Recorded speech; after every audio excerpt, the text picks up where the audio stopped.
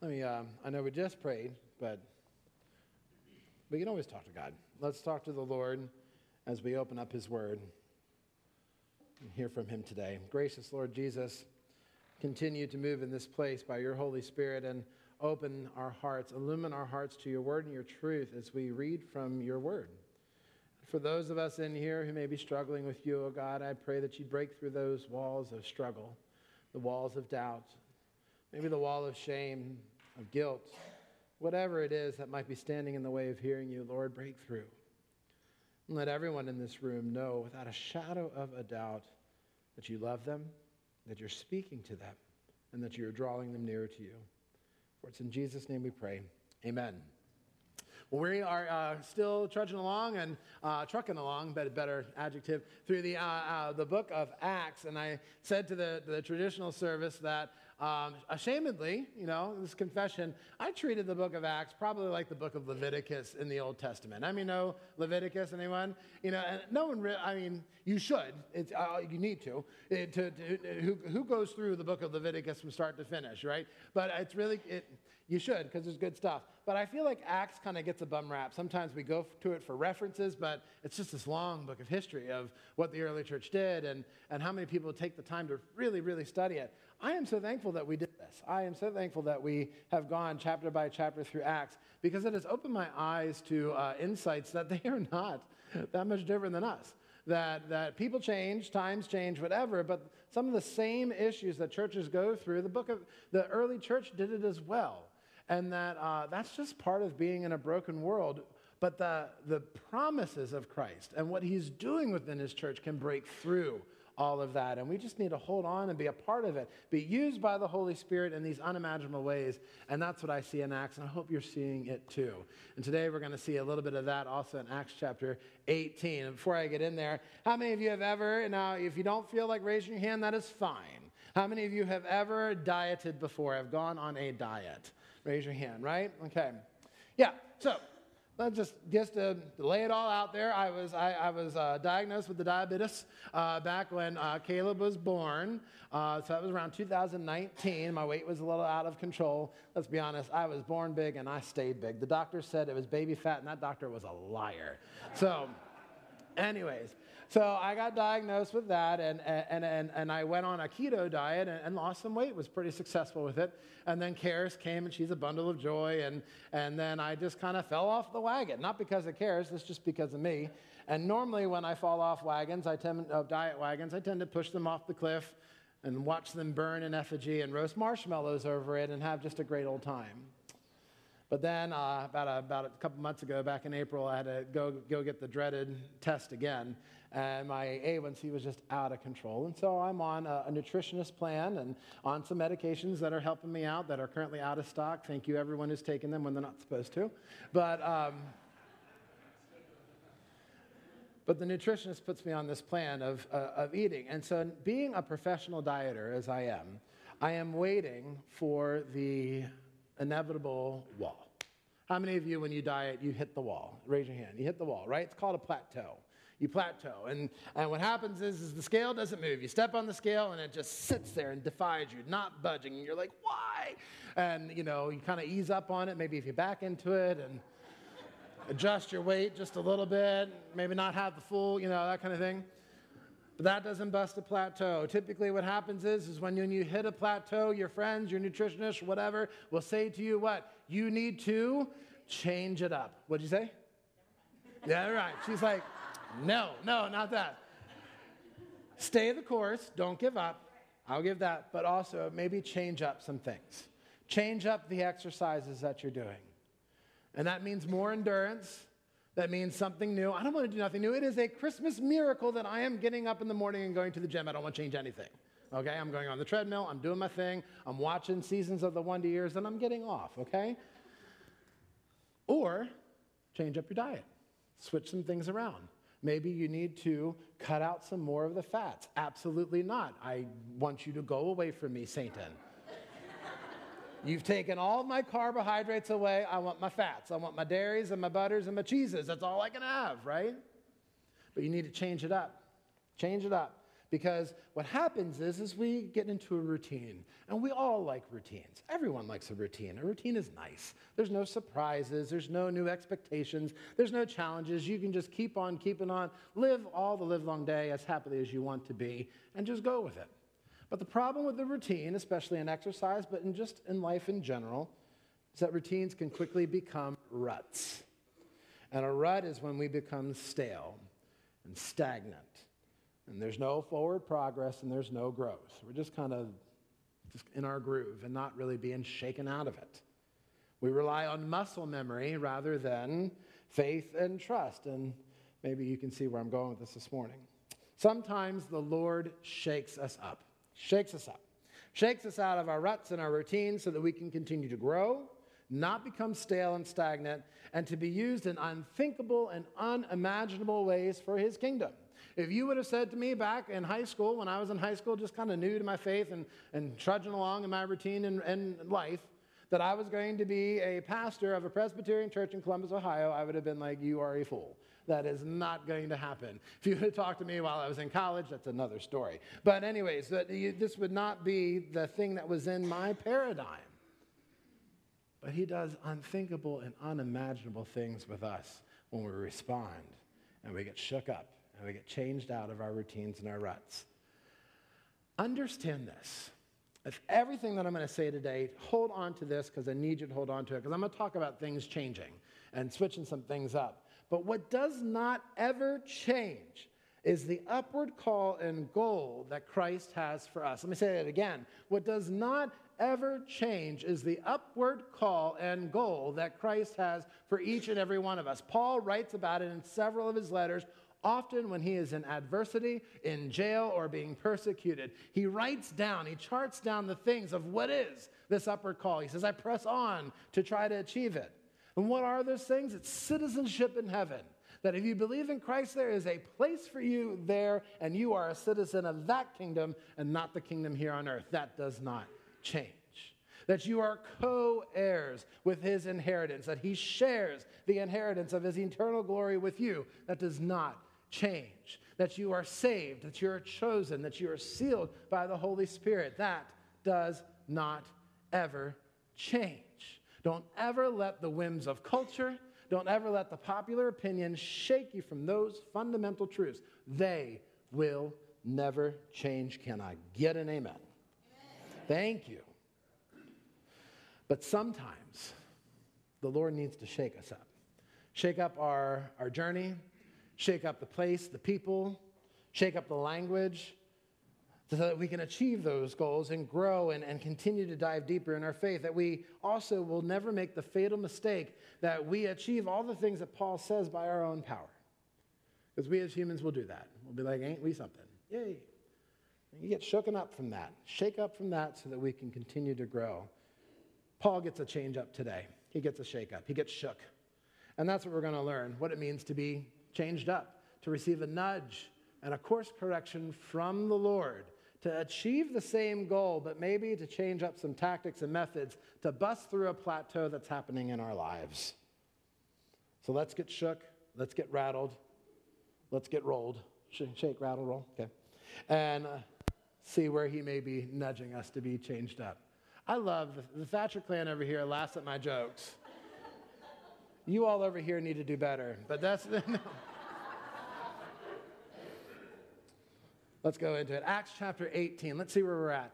Chapter 18, verses 1 through 11. That's page 1102. So I invite you, please, to bring out the Bibles. If you have them, great. They're behind the pew. You can open to page 1102, check your phone, however you want to do it. Let's follow along. All right, so Paul's on the move again. So we have been through a journey with Paul so far, different cities where things are happening, and then he's ushered out, he's left, he has to flee because the opposition's getting so bad. And now he's going into a new city, Corinth. And Corinth is huge because that's where we get the letter Corinthians, right? 1st and 2nd Corinthians. It is one of the foremost pivotal books in the New Testament. Everything is pivotal in the New Testament, but Corinthians, a significant ministry happened there. We're beginning to see we're seeing the beginnings of it now here in chapter 18. So he goes into Corinth, and if you remember, Corinth is one of those cities, kind of like Antioch. Vegas rules apply, and that they have they're kind of a seafaring city of sorts. and a lot of transit stuff that's going on. They also have multi-god worship. And I was corrected because I said it wrong. I believe their patriarch god is Poseidon, and that the goddess Aphrodite is worshipped there. I said it was Athena. What do I know? They're not real. So anyway, the Aphrodite is being worshipped there in this city. And why that's a problem is Aphrodite, that's the Vegas rules. Anything kind of goes. And temple worship has a lot of untoward things, sexual debauchery things that are happening. And that just kind of plagues the city all throughout. And here comes Paul into this city. I love how Paul continues to go to these Vegas areas. Like, good on you, Paul. But he goes in there and is sent and does his thing. So as we read here in Acts chapter 18, we're going to see patterns, reoccurring patterns that are characteristic of Paul. But then also some changes. There's a change up here. Chapter 18, verse 1. After this, Paul left Athens and went into Corinth. And he found a Jew named Aquila, a native of Pontus, recently come from Italy with his wife Priscilla, because Claudius had commanded all the Jews to leave Rome. Now, this is the emperor. This is the first kind of dispersion of the Jews. In some text, it says that he does this. He disperses the Jews over the hostility and the unrest with Chrestus. And we all, as long as I've been in seminary, have studied that to know that is most likely the unrest that is coming from Jesus, Jesus Christ, and the Latin words to say Christ. The commentary I was looking at this week said something about that we can't for sure say that, and whatever. I think it's Jesus, and that's what I'm going to say, and that's what I'm going to preach on. So if there was another guy named Chrestus there causing unrest, good on him. But I'm pretty sure that this is why the dispersion happened. And so he meets Aquila and Priscilla, who are fellow Jews, but they are believers. They believe in Christ. So he goes to see them, and because he was of the same trade, he stayed with them and worked, for they were tent makers by trade. So they're all building tents. Yay! And he reasoned, it says, and that's a repetition, that's a pattern. He reasoned, this is Paul, in the synagogue every Sabbath. Reasoned in the synagogue it means he preached and he taught there, trying to persuade the Jews and the Greeks about Christ. When Silas and Timothy, now they come and join the party, Paul's occupied. And that word occupied means he's holding fast. He's compelled by the word to teach it and preach it. He's occupied by the word, testifying to the Jews that Christ was Jesus. That's a pattern. We know that he does that. And when the Jews oppose, he says to them, he shakes his garments out. It says, "Your blood be on your heads. I am innocent. From now on, I will go to the Gentiles." Again, a pattern. And when he left there, he went to the house of a man named Titus Justus, a worshiper of God. Again, another pattern. Just as we've seen before, that whenever they walk away from the Jewish teachings and go into the Gentiles, they tend to find a Gentile who's called a worshiper of God, who's just one away from really getting it. They are worshiping the Jewish God, Yahweh. They're following those customs. They're not going all the way into being under the law, but they're worshiping God.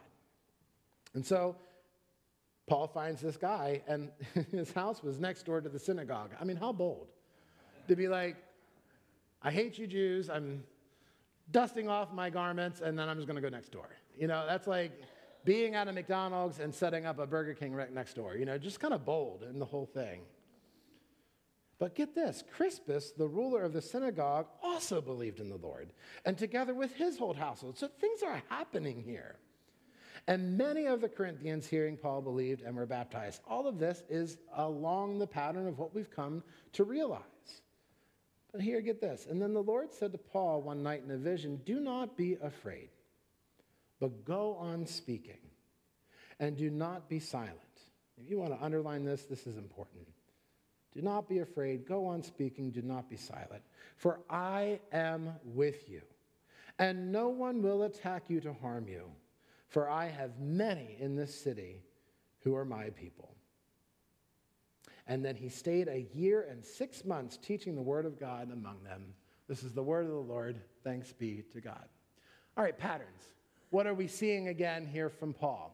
Well, the first thing is we get an insight into his character. So as we open up Acts chapter 18, and he finds Aquila and Priscilla, and they're tent makers, and they start building tents. And to me, that's a bit of a head scratcher. Paul, you're kind of on a missional journey. You've got lots to do. Why would you take a side hustle and start building tents on the side when you've got all of this stuff? You're in Corinth, you're probably going to start some sort of community here. That takes a lot of work. If you've ever been a part of a church plant, it's serious business. And it takes up a lot of time and a lot of sacrifice in the person and persons that are doing it. So building tents, what is this? And what I've come to realize is that this is a character trait of Paul. Now, Paul will take support from these communities. He will, and thank them for that. But it's very important to Paul that these communities that he goes into to start new communities of faith are not having any impact on, not being impacted by his witness in any way, shape, or form. Meaning, he doesn't want to be seen as a charlatan. He doesn't want to be seen as someone who's going to come in and start talking about this new religion, this new God, little g, and they're like, we've got Aphrodite, we got Poseidon, who do you got? And, he doesn't want that and then be seen as taking support from them and leaving when the going gets tough. And so he's akin to, he'll do this. He'll build tents and start raising up some of that money himself. And I think it's for the integrity of his witness. Because of what he did with, we saw it before, what he did with Timothy. Remember Timothy? When Timothy joined his band of brothers here on this little missional journey, Timothy was both a Jew and a Gentile by birth and was not circumcised. And we just had a whole passage on how that's not important. And then we get to Timothy and Paul's like, well, I'm going to circumcise him. You're like, wait, what? And it was because he didn't want Timothy's witness to be impacted with the Jews. That the Jews would write him off as some mixed guy and won't listen to him. And so he does the things to make sure that the witness continues to go on. If you go to 1 Corinthians in chapter 9, there's a powerful passage in there where Paul talks about he became weak to be with the weak. He became poor to be with the poor. He did these things so that he could advance the gospel, even though he had the great riches that he had with Christ. And isn't that what Jesus did too? Jesus, who had equality with God, did not seek it and humbled himself onto the cross so that we might be saved. That's what Paul is doing here. And this is a pattern of his ministry. This is what he does. He wants the integrity of his witness. More importantly, really getting into the meat of the passage, we see a pattern of his evangelism, which I have said and taught to you over the weeks. Paul has a pattern when he goes into these towns. He goes where does he go to first? Synagogue, right. Because it is part of his call. If you go back to Acts chapter 8, and I had to do this to make sure, because I think that I always just said that his ministry was to the Gentiles, point, period, the end. It's not. If you go to Acts chapter 8, and you see his commissioning as a prophet, as a missionary, it's to the Gentiles and to the kings and children of Israel. It's to both. And so he goes to the synagogue first because he knows he is standing on all of the old prophecies that say that my people will know me and will respond to me. And that's what he's putting his whole faith on. I got to go to my Jewish brothers and sisters. I got to tell them who Jesus is, and surely they will respond. And of course, what he's seeing is some do, but not all. And then has to figure that out, right? But he goes to the synagogue first because that's where he needs to go. And then when he preaches to the Jews and the ones that don't accept, they get all upset. And they go, get out of our synagogue. And he's like, well, fine, I'm leaving. And he takes his toys and he goes to the Gentiles and starts preaching to them. And then typically one of two things happens. Either he remains there to strengthen that new community, be it Jews, Gentiles, whatever, while opposition is happening, or the opposition gets so fierce he either gets persecuted or he packs up his toys and leaves town, right?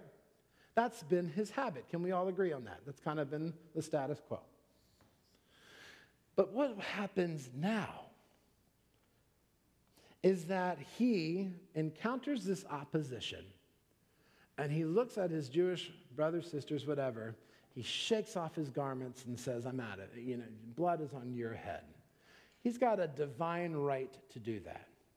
If you were to jump to the Gospel of Matthew, don't do it, just listen. If you were to jump to the Gospel of Matthew, and I can show you where it's at, it's in chapter 10, and Jesus sends his disciples out. And remember, he tells his disciples, he tells his disciples this, as you go into these towns, if you get to a town where they're not accepting you, and you've done everything that you can, and I'm paraphrasing here, you've done all the things that you can do, then there will come a time where you need to basically promptly dust off your feet and leave. And so as Paul's met this opposition, he's got a Christ right, a Jesus right, to say to them, I'm done. I'm shaking off my garments. The blood's on your head. I'm out of here. And you would think, great, everything is fantastic. But the name of this sermon is Change It Up. And so Paul gets a change up to that habit. He's experiencing a plateau in his ministry of, I preach to the Jews, they don't like me, I leave, I go to the Gentiles, and then I leave again. And he gets a divine vision from the Lord to say, I got something else for you. The divine vision comes from Christ. It says, do not be afraid, which is a typical pattern of God. He says, continue speaking to Paul. Do not be silent. I am with you. And there are no attacks this time. Now, the rest of the passage, you see Paul kind of get hauled in to have to kind of defend himself. But there's no attacks. There's no harm coming to him in any way, shape, or form. And then Jesus says this in the vision to Paul, I have many in this city. There are more people here. So I need you here. And I need you doing this, and trust me that I am with you.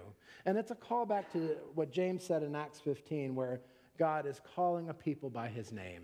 And Paul is now experiencing that. There's not going to be a quick escape this time, Paul. I need you to stay and remain and engage in this mission.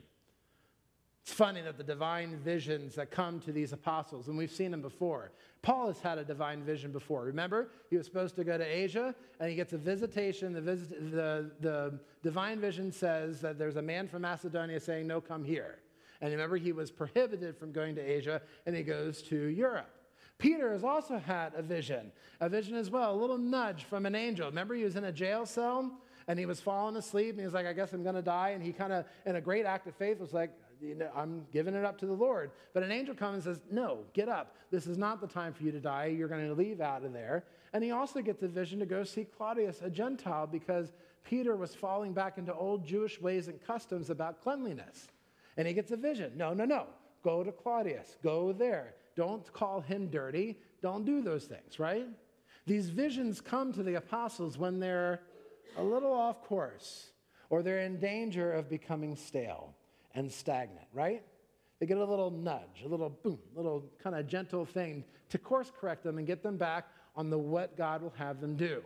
It reminds me a lot, I shared the story, it reminds me a lot of our son Caleb, who was over here before. And Caleb received a Christmas present this year. It was one of those, a Power Wheel. Anyone know what Power Wheels? Anyone know? When I was young, when I was his age, all I wanted was a Power Wheel. That's all I wanted.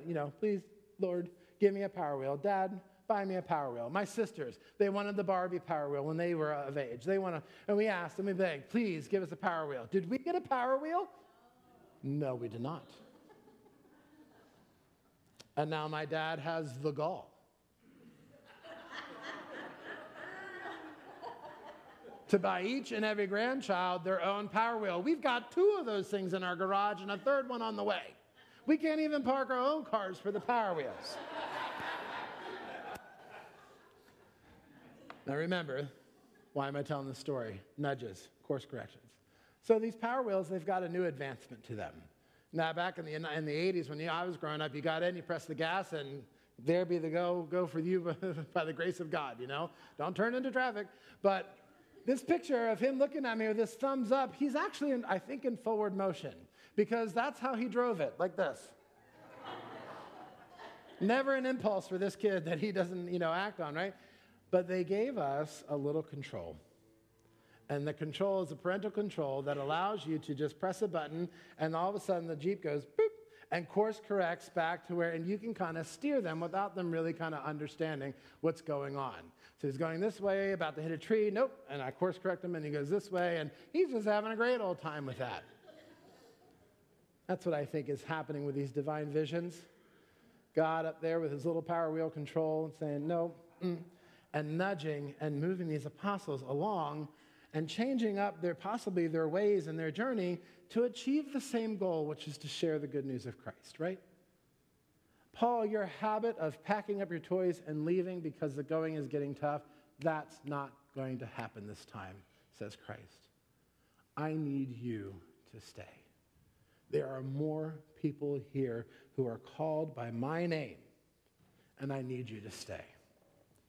So this vision that he gets is really a recommissioning of Paul's ministry. It's a reminder. And when we get a recommissioning here of a prophet, God is following the same patterns as he's done before. Isn't it great that the Lord will follow kind of the same methods so that we can really know and trust in his faithfulness, even though he may be changing up our routines? Paul gets a recommissioning of what it means to be a prophet. And when that happens, he is confronted, say confronted, and he's commissioned, and there's a conclusion to the whole thing. So what's the confrontation? It's the nudge. It's the vision from Christ. It's the poke to say, nope, you're not going to do that. You're going to stay here. And then the commissioning is you're going to not be quiet. You're going to keep on talking. And there's always with the commissioning a divine promise and a promise of power, which is there are people here by my name and know that I am with you. He gets all of this all again to reorient and get him back on the track that Christ would have him do. And this is a plateau bust for Paul. He's not to rely on his old methods and procedures, but to trust that the Lord is with him in this new venture. There are still people in this town in Corinth that are called by my name. And when I looked at this passage, and I thought about that, and really kind of wrestled, I mean, because we kind of could end it here. Like, that sounds great. Great, good. You know, continue on and trust in the Lord, and that's fine. And how do we make it real? Where have I seen this in our lives here at Bethel? And what I was reminded of was the pandemic, actually. We all remember the pandemic. Some of us PTSD on that, being stuck in the house with only Disney Plus and 3 children and a Power Wheel. But we got scattered. And then when we all came back in again, what we saw was a loosening of folks. Not everyone returned back. And it was an eye-opening thing for me in the church in that, we misunderstood what people's buy-in was and their sense of community here at the church, thinking that we had them when we didn't. And then I thought about the church in general, and that when COVID happened, I think God shook the pews of the church, capital C. I think he said to the church from on high, you have gotten too settled. You have gotten too comfortable in your pews. You've got too set in your ways. You've changed the mentality of here I am, send me, Lord, to here's a check, send somebody else. And we've turned church into this consumeristic commodity that if it isn't, entertaining me, then I can pack up my toys and there's another church. I can go do that as well. And I think the Lord is saying to us all on high, don't blame the people, blame how we've been doing ministry. Blame how we have been doing this as a church, that we probably got too settled in our rut and routine, and we need to be shook up. Now, COVID was horrible, okay? I mean, people died from that. I don't make any light from that. But we can always use these things, and I think God is using these things to say to the church, it's time to change it up.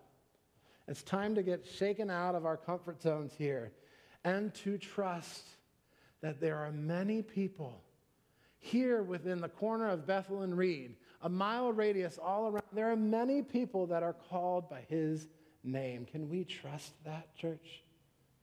Can we trust in the Lord that there are people whom we've never bothered to even speak to or relate to that Jesus is calling by his name, that are just waiting for us to exercise our God-given talents that I believe the Lord has given you for this church, this ministry, and this corner to seek out the lost and share the word.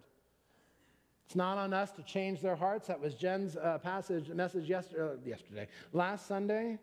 But just to be faithful. And you know what? There's no age limit. Whether you are 25 or 75, you all have a gift and a talent and a skill for a time such as this. For a time such as this. May we not get so settled in our ruts and our routines that we don't have the ears to hear the Lord call or the feeling of the nudge, the course correction to say how we've been doing it may not be great. And there may be a better way to reach out to people and share the gospel of Christ. That's what I got out of this passage. And that's what I think Paul received as well. You're doing great, Paul. You're doing great. And you're being obedient. My goodness, he's been stoned, he's been beaten, he's been jailed, and he keeps on keeping on. I mean, That's obedience. That's faith for sure. But even then, you can get stuck in a routine. And God said, no, you're going to stay. And what does it say? The conclusion is that Paul remains there for a year and a half. It's one of the only times Luke says that. The other times it's he remains there for some time. But here in Corinth, he gives the time period. Because we think that this is one of the longest Pauline residencies that he did, was here in Corinth. Because there were that many people. And there was that much vibrancy in this city that God was reaping a harvest of souls and using Paul to be obedient, to continue to speak and not be quiet. Continue to speak, church. Don't be quiet. Brighten the corners of your lives, whether that be your home and your neighborhood, your work, your office, your school, family, friends. Brighten up the corner by sharing your love for Christ, and don't be afraid. And know that the Lord is with you. He's going to bless those things. Even if that person says, no, good, I'm good, thank you. That's fine. And you continue on and you continue to invest in love, and you hope for the Spirit to do the harvest that is there. Where in your life have you seen a plateau recently in faith? Is it in your prayers, in your worship, in the community here? Maybe God is saying, let's change it up. And what I encourage you to do would be to find, and I can help, we all can help, find some deeper community here, a small group, a mentor, someone to meet with on a weekly basis. Attending a Bible study and trying to get just some deeper instruction, more than what I can give you from up here. But change up those habits, or a mission project or a ministry project, something. Not to add more to the to-do list. That's not what I'm saying. But what I am saying is to be engaged in the ministry and mission here. At the beginning of every worship service, I typically say I'm one of the pastors here and a fellow minister with each of you for the ministry and mission Christ has for the church. And we mean that. We are in this together. So let's get shook. Let's get rattled up. Let's change it up. Because there is a field out there that God has many people. And let's do this as a church, y'all. Let's do this. Let's share the love of Christ in such profound ways that people will know that he is the true Son of God. Bow a knee to him and be saved. Let's pray. Gracious Lord Jesus, I thank you for, again, these messages that kind of give us a little kick. And may we respond to that. May we be responsive to your nudges, to your course corrections, to changing things up so we bust through a plateau, so that we don't give up and just continue to persevere, to lean in on your promises and trust that you are taking it all the way. I pray that for our church, for both the traditional and contemporary service, we are one church. And I pray that each and every one of us, from the youngest to the oldest, never lose sight of the gifts and the mission that you have for us while we are still on this side of heaven. Embolden us, empower us to get you changed up. For it's in Jesus' name we pray. Amen. Let's stand and sing our final song together, everybody. This is Leaning.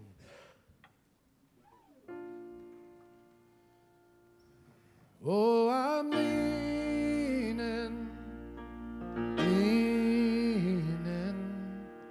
safe and secure from all alarms, leaning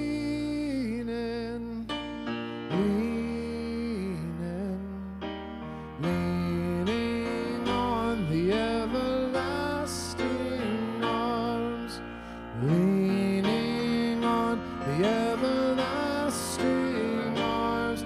Oh, I'm leaning on the everlasting arms.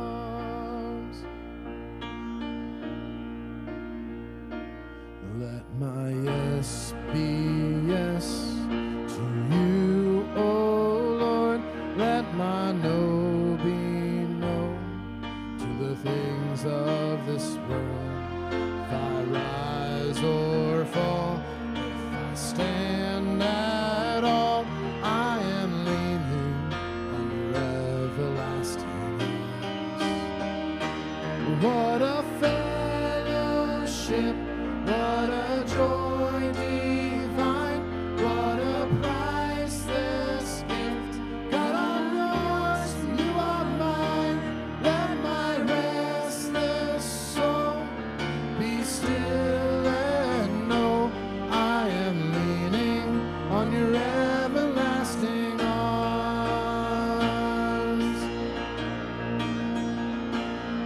From the morning sun, mercies new to the evening stars. Every promise is true. As I walk this world, held by you, I am leaning on your everlasting arms. What a fellowship, what a joy divine, what a priceless gift. God, I'm yours, you are mine. Let my restless soul be still and know I am leaning on your everlasting arms.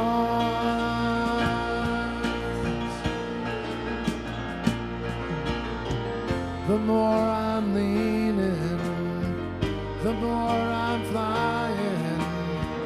Feels less like dying, and more like living for heaven on earth. The more I'm leaning, the more I'm flying.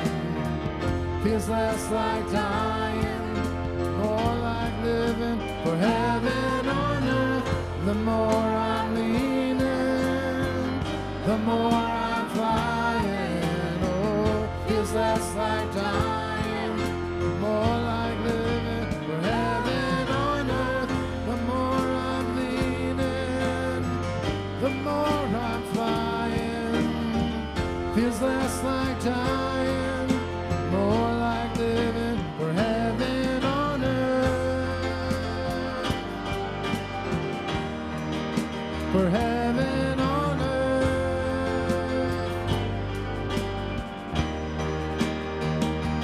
What a fellowship, what a joy divine, what a priceless gift. God, I'm yours and you are mine. Let my restless soul be still and know I am leaning on your everlasting arms. What a fellowship, what a joy divine, what a priceless gift. God, I'm yours, you are mine. Let my restless soul be still and know I am leaning on your everlasting arms. I am leaning on your everlasting arms. I am leaning on your everlasting arms.